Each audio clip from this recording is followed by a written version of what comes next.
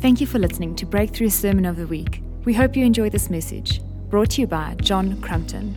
For more podcasts, news, and other events, please visit breakthroughlife.co.za. The Lord's doing good things. The Lord's doing powerful things.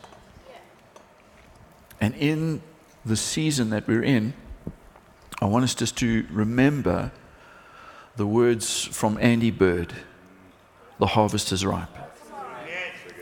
And one of the things that he helped us to see was that when difficult circumstances rail against people, it causes them to lift their focus upward. They look for a deliverer. They need a savior. And so we're facing some rather challenging times, but like the sons of Issachar, we know how to read the signs of the times and know what to do.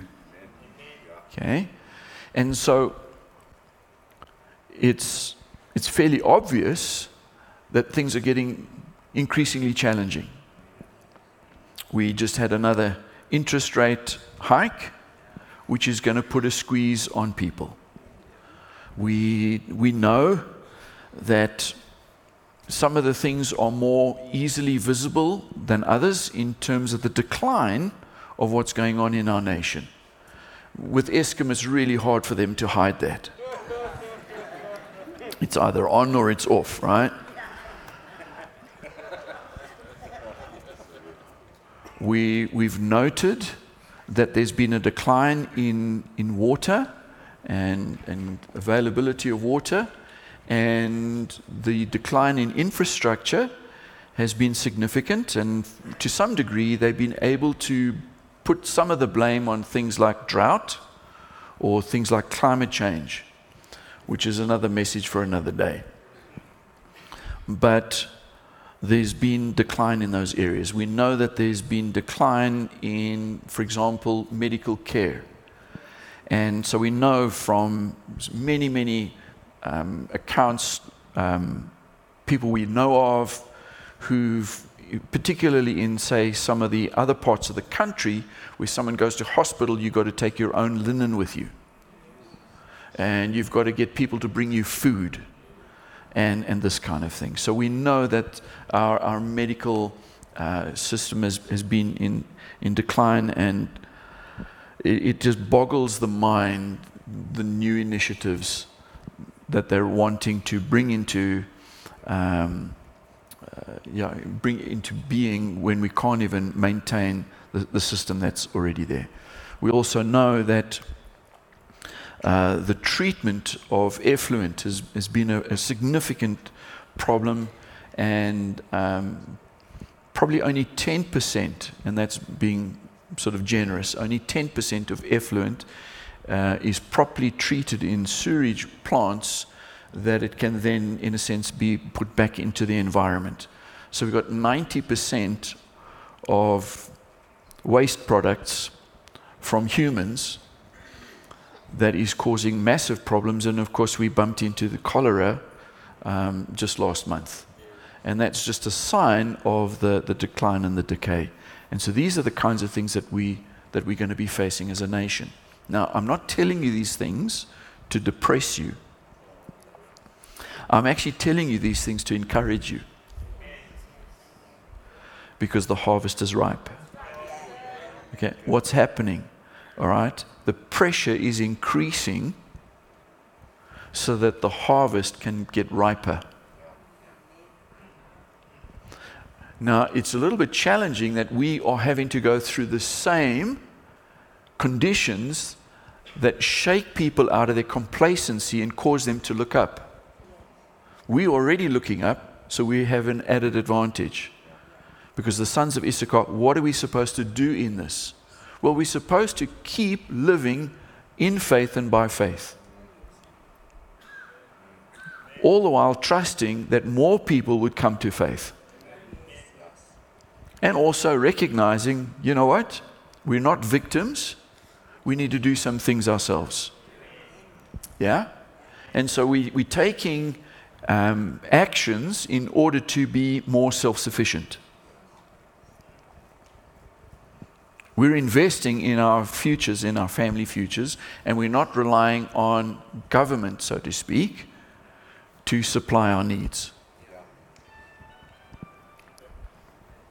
Apparently that was an endorsement from on high.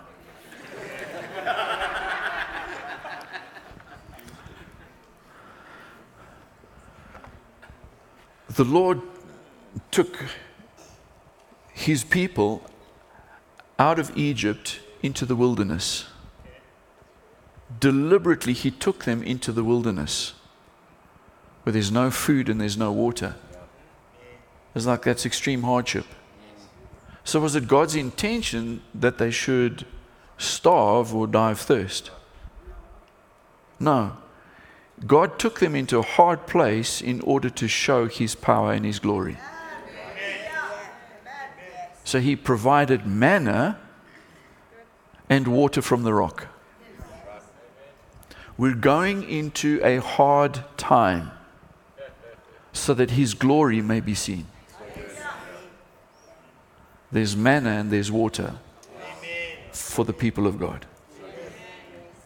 Therefore, we are encouraged. There's going to be great things that are going to happen for many, many people, many households who had been previously self-sufficient, didn't need God. Now they're going to come to the end of themselves. It's kind of, we need a Savior. So for their sake, we say, Lord, bring it on. Give us the grace to go through this, and may your power and your glory be seen in increasing measure. We thank you for manna. If you've done it before, you can do it again. Thank you for water from the rock. Probably a little skeptical about what's coming out the tap, so thank you for water from the rock.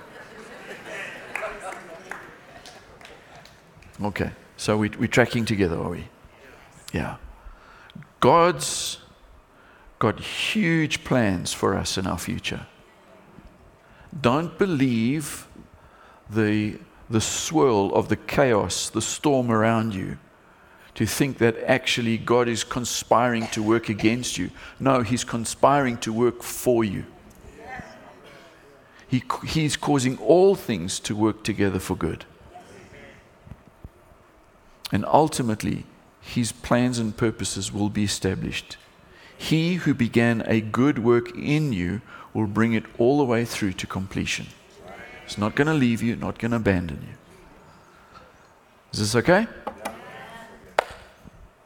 Yay. Marvelous. Now,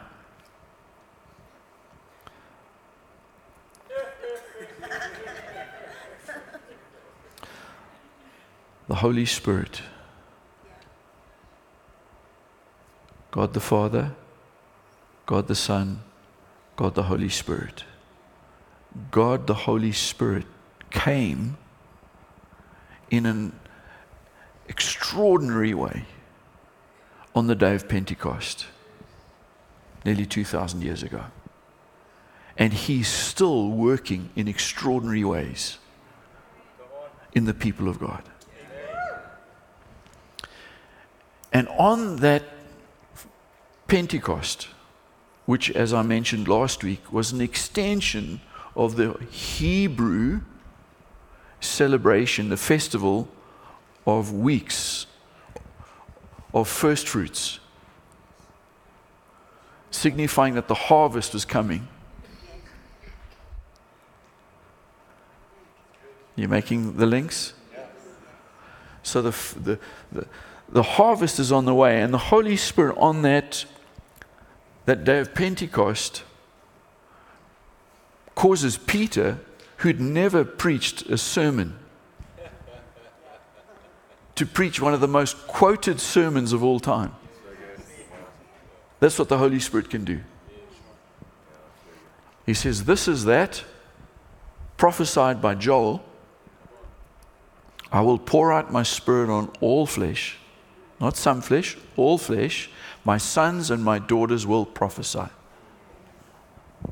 Old men will dream dreams, young men will have visions. We're going to do this stuff. Yeah?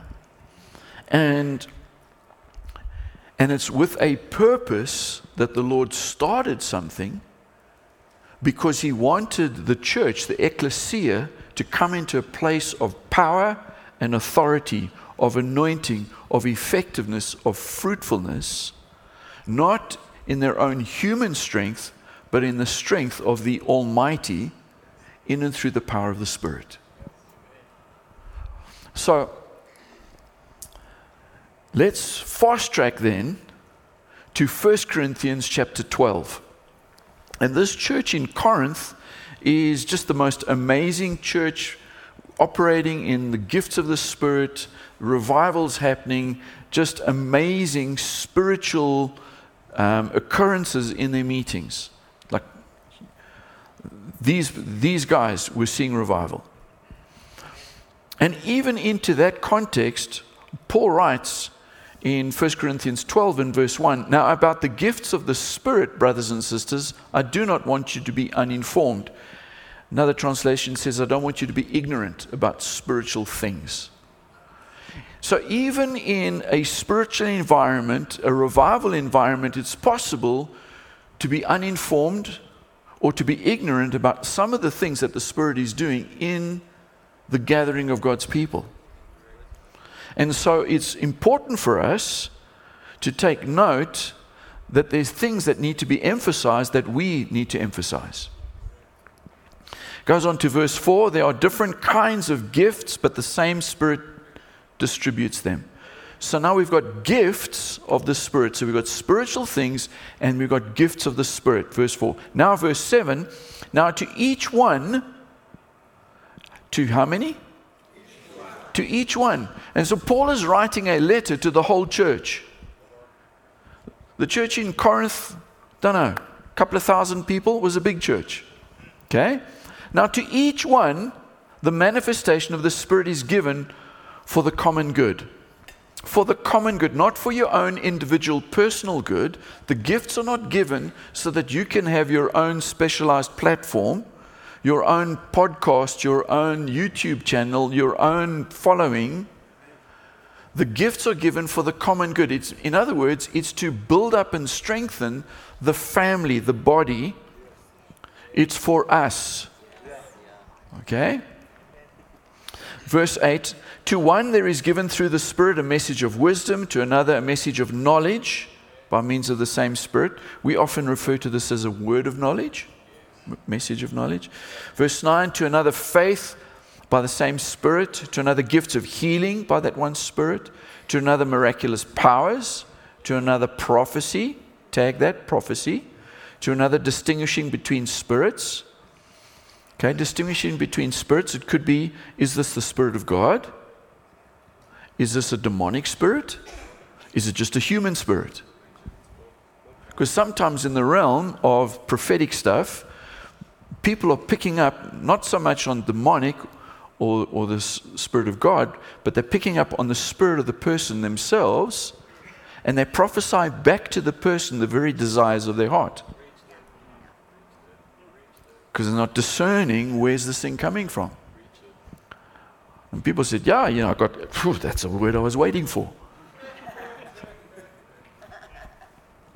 Which can sometimes lead to all kinds of problems. Okay, so we tag prophecy. "To another, speaking in different kinds of tongues," tag that one. "And to still another, the interpretation of tongues," tag the third one. So all these are the work of one and the same Spirit, and He distributes them to each one just as He determines. So this Holy Spirit is giving gifts, He's pouring them out. Some of them go to different people, but the Holy Spirit is the one who's releasing. Okay? So if you want one of these gifts, go to the Holy Spirit. Say, "Holy Spirit, I really want to step into this." Okay? For the sake of the common good. Not so that I can look like I'm a spiritual ninja. Okay? So, he carries on at the end of that chapter, chapter 12, verse 31. Now eagerly desire the greater gifts, and yet I will show you the most excellent way. Now eagerly desire the greater gifts. Eagerly desire. Like, I'm not sure that the church, us, getting the context or the highlighting, the emphasis that Paul is giving to this. He's saying, listen, I don't want you to be ignorant and uninformed. There are these gifts. Holy Spirit is at work. He's still at work. Okay?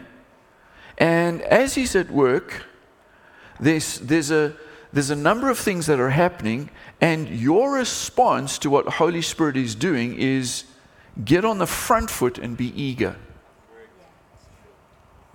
Which is very different from the kind of attitude that a lot of people have, which is, if the Holy Spirit wants to do it, we'll just let him do it. He'll make me do something. If he really wants me to do it, he will make me. You've heard those kind of comments. That's not what Scripture is saying. Okay? Scripture isn't just saying like, be passive. If God wills, it'll happen. No. Not just like, I'll just wait on my blessed assurance. No. This is actually get up on the front foot, a posture of anticipation, leaning in, pressing in, eagerness, going after something. You see, the kingdom of God is advancing forcefully. And forceful, intentional, almost violent people lay hold of this thing. That's the posture and the attitude of the kingdom, is go for it. Not like, let it happen to me. So we're not just passive people, we're intentional front foot Christians. This is the church as a whole. So Paul is basically saying to this group that were in revival, guys, get up and go for it.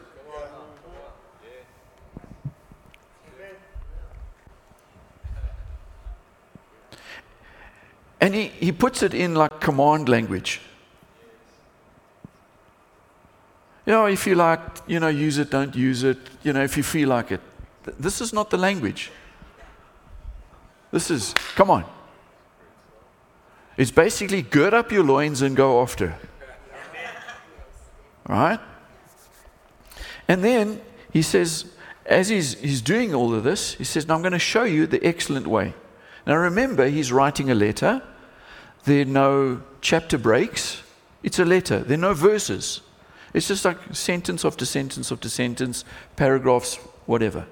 So he's writing, and when this is the amazing revelation, right? Chapter 11 follows chapter then 12, then it's followed by 13, then it's followed by 14. I know, it's incredible, eh? So there's this flow. He's building, in a sense, an argument. What he's saying now relates to what he's just said, which relates to what he's just said. There's a context that he's describing. He's placing these instructions in an overall context. And he's pulling and weaving these different things together. If you look at the back of a tapestry, it looks like a complete mess. There's threads everywhere. You turn it around, oh my goodness, there's a picture. And so some of this, between chapter 11, 12, 13, and 14, some of it looks like we're looking on the reverse side of the tapestry. Because we see threads here, but it links to there and goes back to there. It's hard for us to actually figure the full picture because we're looking at all these threads behind the scenes. And so he's linking from 11, which is about the Lord's table, communion, the Last Supper, discerning, judging the body accurately. He's going to pick up on that again in chapter 12. And he's saying in the context, there's all these powerful spiritual gifts that are at work, but it's for the common good. Oh, let's talk about the common good.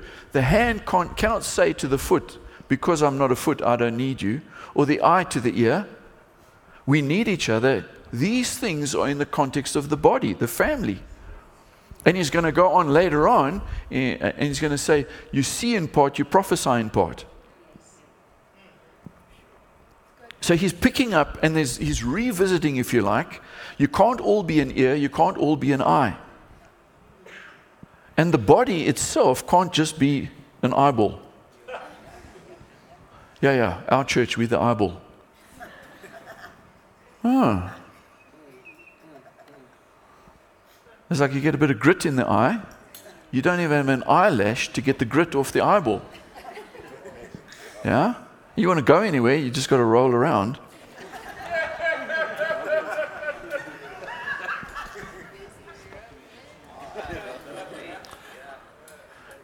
So the analogy is, listen, we need each other. It's in the context of family, and we don't all have everything. We're just a little part. And that's why I need you, and you need you, and you need you, and we all need each other. Because we don't have the whole thing. He's going to link that thing later on. It's like, oh, we see in part, we prophesy in part. So like a prophetic word you get, it's just a part. It's not necessarily the whole picture. So when you get a part, don't run off as though this was the whole thing. It's like maybe there's going to be an aspect of your life that's going to involve this thing. But you think that's all of your life. So you sell up everything, you shift everything, and you head off for that one little thing, not realizing that it was just the part. You thought it was the whole. Now everything has gone a little bit sideways because you made the part the whole. Okay? That's why we need each other. The weighing, the judging, the testing of these things is so important. Even if someone who operates at a high level of prophetic gifting and anointing to the level of prophet, their words need to be weighed, judged, tested, evaluated. Come on, just before we went into lockdown, a month before, we had a high-profile prophetic voice on this platform. And the prophetic word went out, COVID is a nothing. It's going to be resolved in 3 months. Israel will come up with a solution and we'll all be done and dusted, home and dry. Apparently that wasn't the case. Right? What's the point? The point is not to pull a person down. The point is to accentuate the importance of the truth of Scripture, which says every word, regardless of who gives it, every word must be tested. Because you see in part and you prophesy in part. And even the prophets see in part and prophesy in part. Yeah? So you get one word. Don't live your entire life off half a word. Could just be a nuance that the Lord was giving to you, but it needs to be held in tension with all these other things. Yeah? Okay. So 12, the gifts, the body, ends up at the end of chapter 12. Eagerly desire the greater gifts. Now I'll show you the most excellent way. Goes into 13. If I speak in the tongues of men or of angels, but do not have love, I am only a resounding gong or a clanging cymbal. So pause here. So this one thread now, he's actually giving us a little bit of insight in this little thread here. So he said, listen, tongues of men or of angels. Oh, hello. Because we had this thing of tongues earlier, the gift of tongues, right? Remember there were 3 we were tagging? So there's tongues. Now he says this, it could be a tongue of men or of an angel.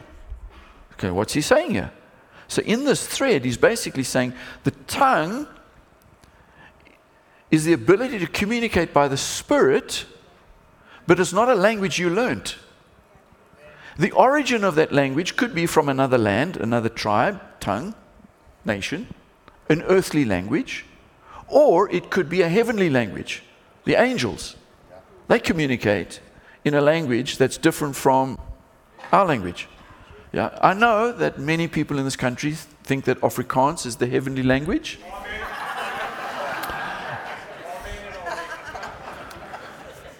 Well, according to this scripture, that's not accurate because it's the tongue of men and the tongue of angels. And we know that you aren't angels. Okay, so...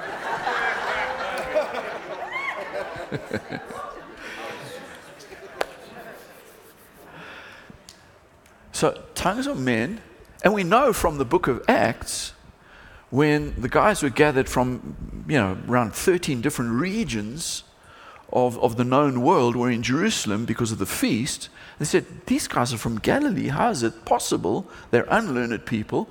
They are telling of the wonders of God in our language. It's like it was miraculous. So it was an earthly language that they understood. It didn't need interpretation. Okay? And so sometimes, it could be a language that somebody in the room knows. Because of that, we've had some people do some rather unusual things and go on missionary trips literally into the jungles of Amazon without doing any studies or preparation, whatever, and just go and try and speak in tongues, hoping that the tribe there, that you got the right language. Yeah? Some people returned from those missionary trips. Some didn't. Yeah. So that's presumption. Okay? So, yes, it did happen that some heard the language, but we know that some languages need interpretation. So it can be different. Okay? So it can be a tongue of men, an earthly language, or angels. Okay? So he's just weaving this thing in, and he's talking about love here. He didn't write this like a textbook. It would have been much easier if he had. Okay, but he didn't. Paul, we're going to have words one day. No, we won't. Just joking. It was the Holy Spirit helping him. The Lord hides treasure. He hides truth and treasure in the Word so we can dig it out. If everything was out on a plate, it'd be too easy. But in relationship, He's inviting us in to this beautiful journey of digging and discovering. So, 1 Corinthians 13:1. If I speak in the tongues of men or of angels, but I do not have love, I'm only a resounding gong or a clanging cymbal. If I have the gift of prophecy, okay, so he's separating our tongues. He's now going to the next thing. If I have the gift of prophecy. So we can see that tongues and prophecy aren't necessarily the same thing. Okay. If I have the gift of prophecy and can fathom all mysteries and all knowledge, and if I have a faith that can move mountains but do not have love, I'm nothing. In other words, love is the key that's going to unlock the operation of these power tools. This is not, the love chapter for weddings. This is how we to operate with power tools, the gifts. Verse 9, for we know in part and we prophesy in part. Then he jumps on to chapter 14 and verse 1. Follow the way of love. So you can see how this is hanging, right? So you ended chapter 12 by saying, now I'm going to show you the most excellent way, the way of love. And then the whole love, chapter 13. Now he's swinging into chapter 14. Follow the way of love. Oh my goodness, look what he says again. And half-heartedly, now eagerly desire the gifts of the Spirit, especially prophecy. Eagerly desire. It's that front foot intentional thing. It's, come on, people of God. If you as the ecclesia want to achieve and accomplish what God wants us to accomplish, and you want to be a part of what He's doing on the earth, if you want to be in the center of His activity and His will, then there's some things that you need to do as you are partnering with Him, you co-laboring with Him, you are positioning yourself to be useful for the Master.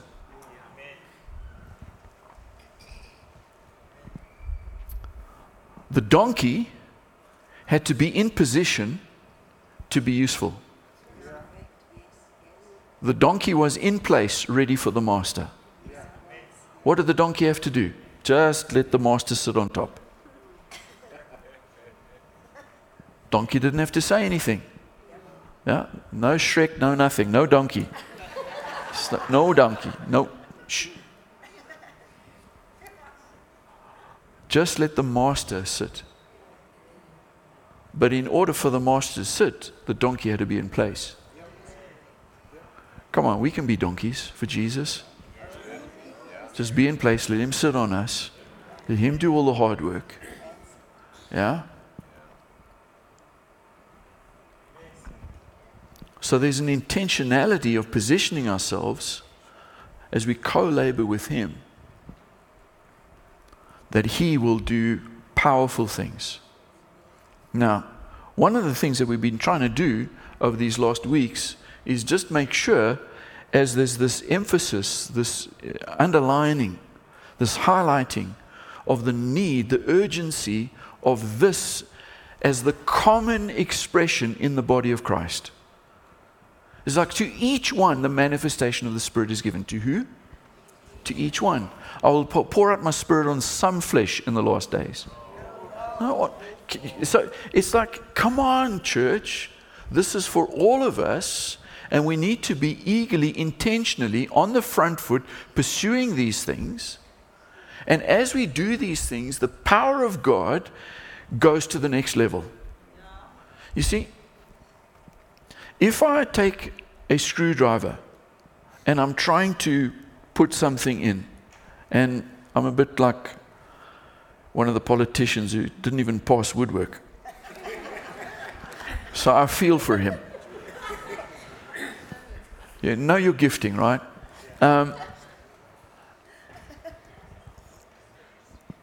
Or I could take a screwdriver that's a power tool. Zzzt. Oh, I like this. Yeah?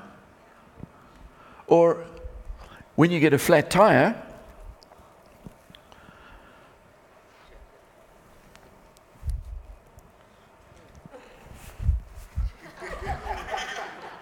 right?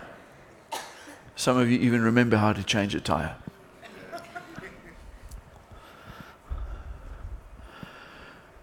You can do it, slow progress, hard work. But that's not going to cut it at Formula One.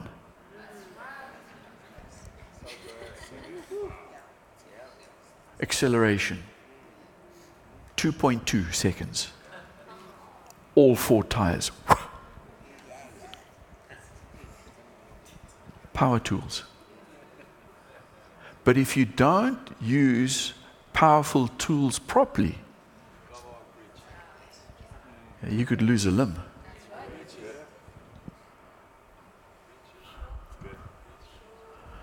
Automatic weapons, powerful, but you don't put them in the hands of somebody who doesn't know how to use them.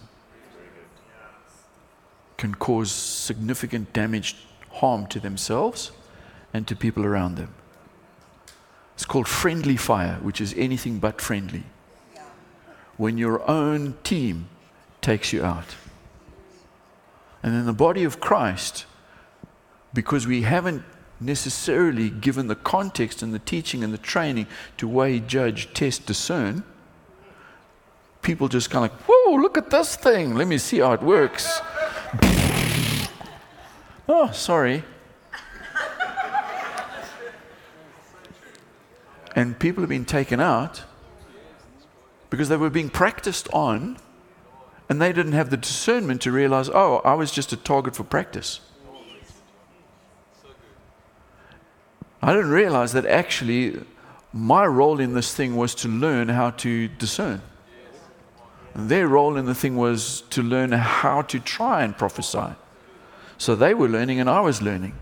But if I didn't recognize that this was a learning environment, and I was thinking, oh, this was the real deal, and they were practicing and they gave me a word that wasn't really for me, it might have been for somebody else in the room, but they mistakenly thought I was the target, and I take it for me, but it wasn't for me, I could end up in Timbuktu when I should be in Timbuktu.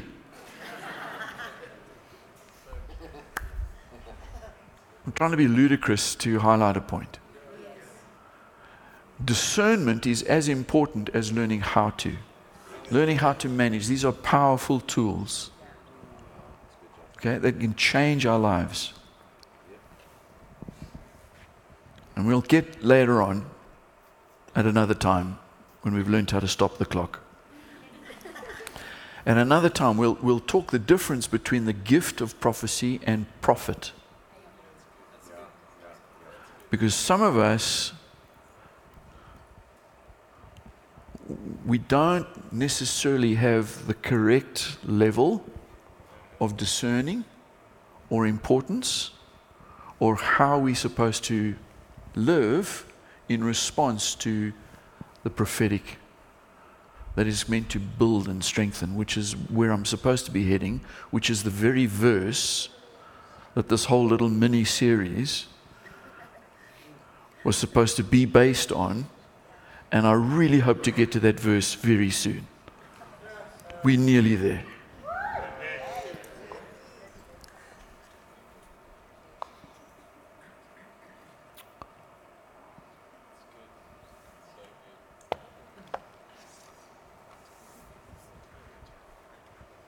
I just sense that I should stop now.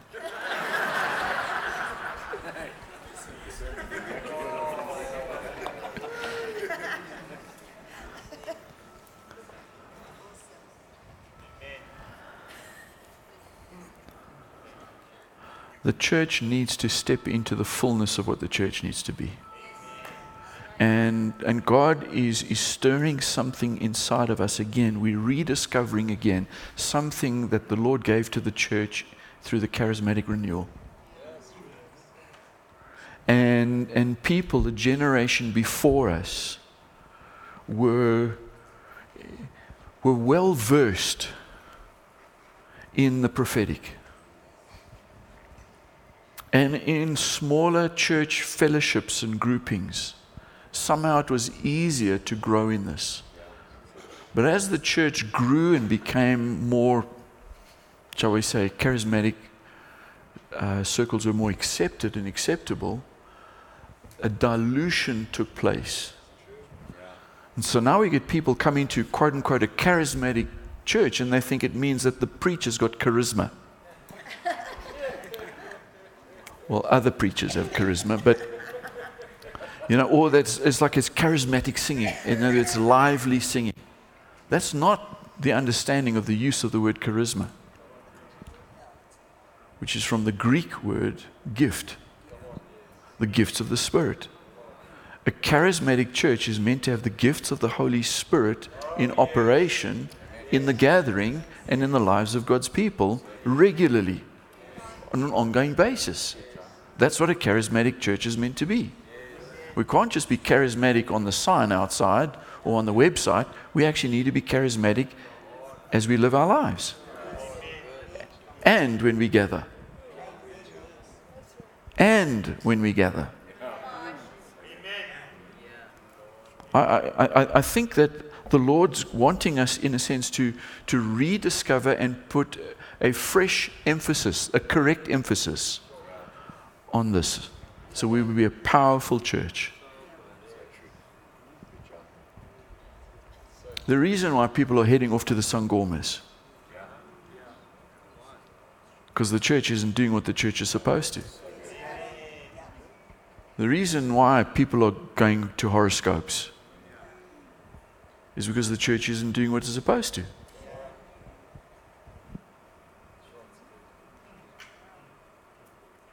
Now, this is not a rebuke. This is like, you know what?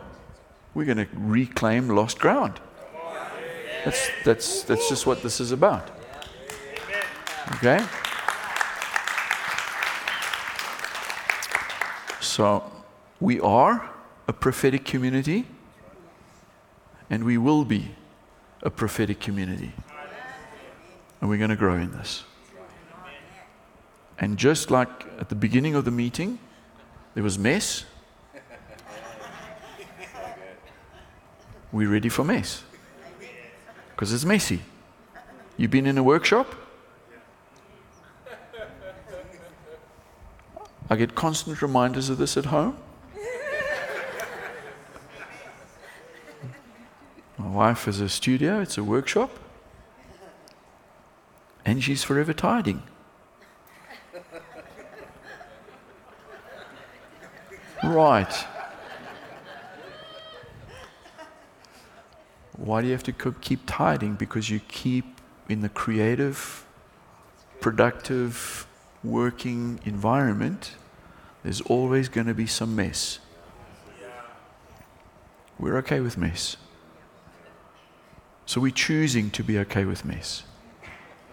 We're not choosing, oh, it must be perfection, everything right and in order.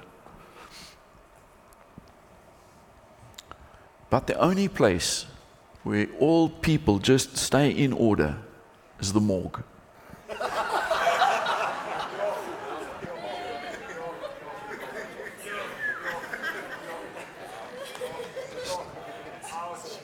They don't move, they just...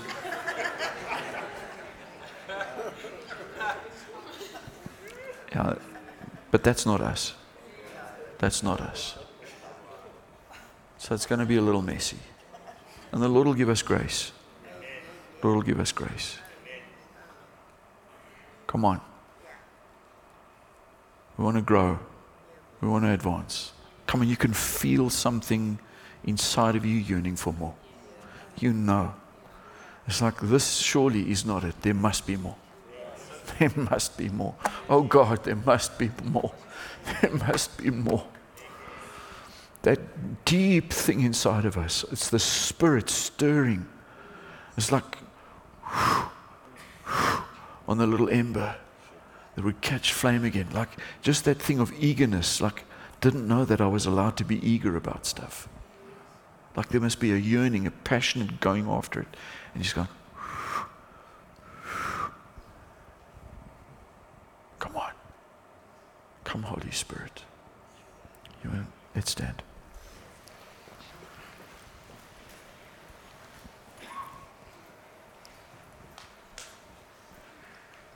So we say, Woza Moya. Come, Holy Spirit. Come and do it again.